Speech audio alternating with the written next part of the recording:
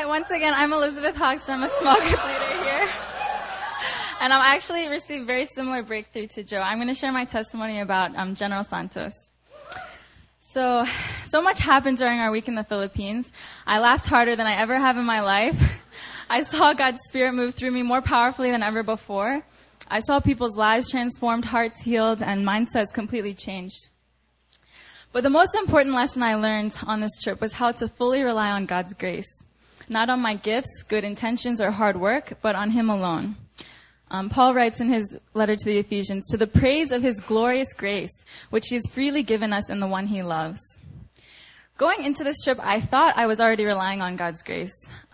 Heading straight to the airport after a long day at work, I knew I needed His grace in order to minister this week. But God soon revealed that He had much more grace in store for me than I had anticipated. As the team's performance coordinator, I was in charge of directing our team's body worship dance.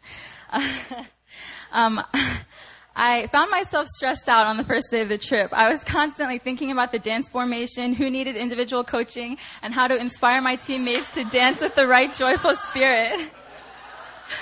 After a stress dream my first afternoon, I told myself everything would be fine. But that night during our first revival service, my fears were realized. Because of some technical difficulties, we had to stop in the middle of the dance and start again from the middle.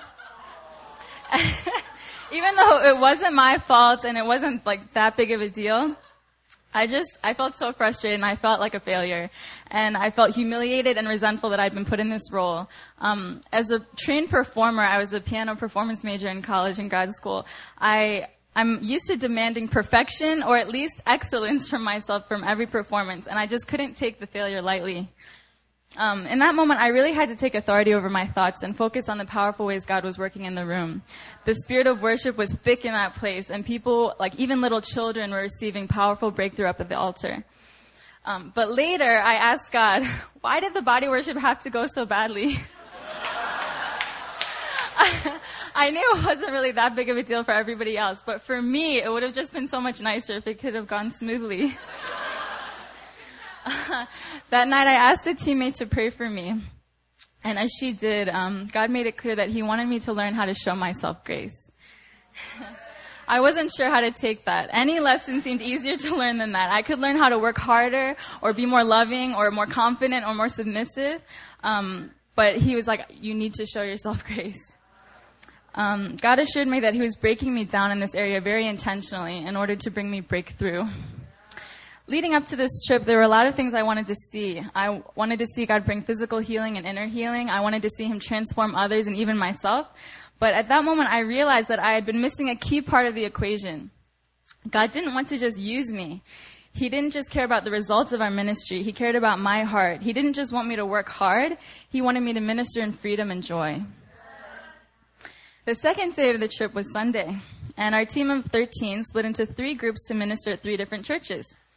Before we split up, Pastor Ching, our very anointed local ministry contact, said he had gotten a word from the Lord for the team the night before. He said, "This is a new beginning for you." Tears immediately gathered in my eyes, and I knew God was speaking to me.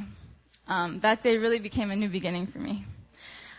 Soon after, my 3 group mates and I climbed into a sturdy vehicle to journey up to the mountain village where we were going to minister.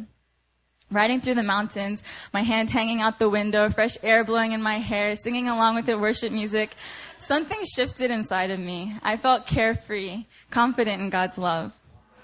Our little ministry group looked humble on the outside. The team leader and team preacher were in other groups, and I could have easily questioned whether the 4 of us had enough spiritual authority to bless the church to which we were sent.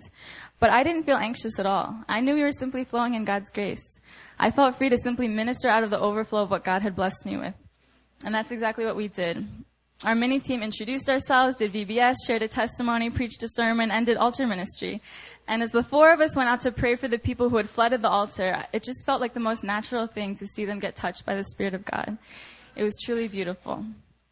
From there, the rest of the trip flowed naturally. Throughout the many revival services and the orientation retreat at Faith Bible Institute, I saw God move in all the ways I had desired and more. I saw a formerly lame and mute boy, as you saw in the video, take his first steps ever without assistance, and I wept as I saw the look of bewilderment and fear on his face slowly change to one of delight. I saw many people cry tears of healing up at the altar. And I remember one little girl in particular who was weeping into her hands. I just knelt down and hugged her and whispered in her ear, everything is going to be okay. And I just began to cry with her. The team also danced many God-glorifying renditions of our body worship dance. And the most memorable one was when we visited a village located near a trash dump. I started tearing up just thinking about what a rare occasion it was for these people to receive a live performance just for them. We also saw the Bible college students, all representing different tribal backgrounds, build relationships with each other for the first time. We saw them get set free from unforgiveness and traumatic memories and rise up in their identities as sons of God. We also got to wash their feet the last day of the trip, which was one of the most powerful, humbling experiences of my life. They were all weeping, and I wanted to weep as well, because I was reminded of how incredible our God is, that he kneels down to serve us. But through it all, I kept coming back to the revelation that God doesn't want me to strive, but to simply be myself. Instead of focusing on a goal and aiming for that goal, God wants me to look at him, receive from him, and then simply pour out what I have received. God has turned my perspective of ministry and of life upside down. No more striving, no more worrying, no more trying to prove myself. I want to live a life that overflows from his grace and love. Thank you all so much for praying for our team and for supporting us with your finances. I know that the breakthrough I received is not just for me, but it's for this entire church family. So let's all continue to receive more and more of his grace that we may release more and more of his glory to the nations. Thank you.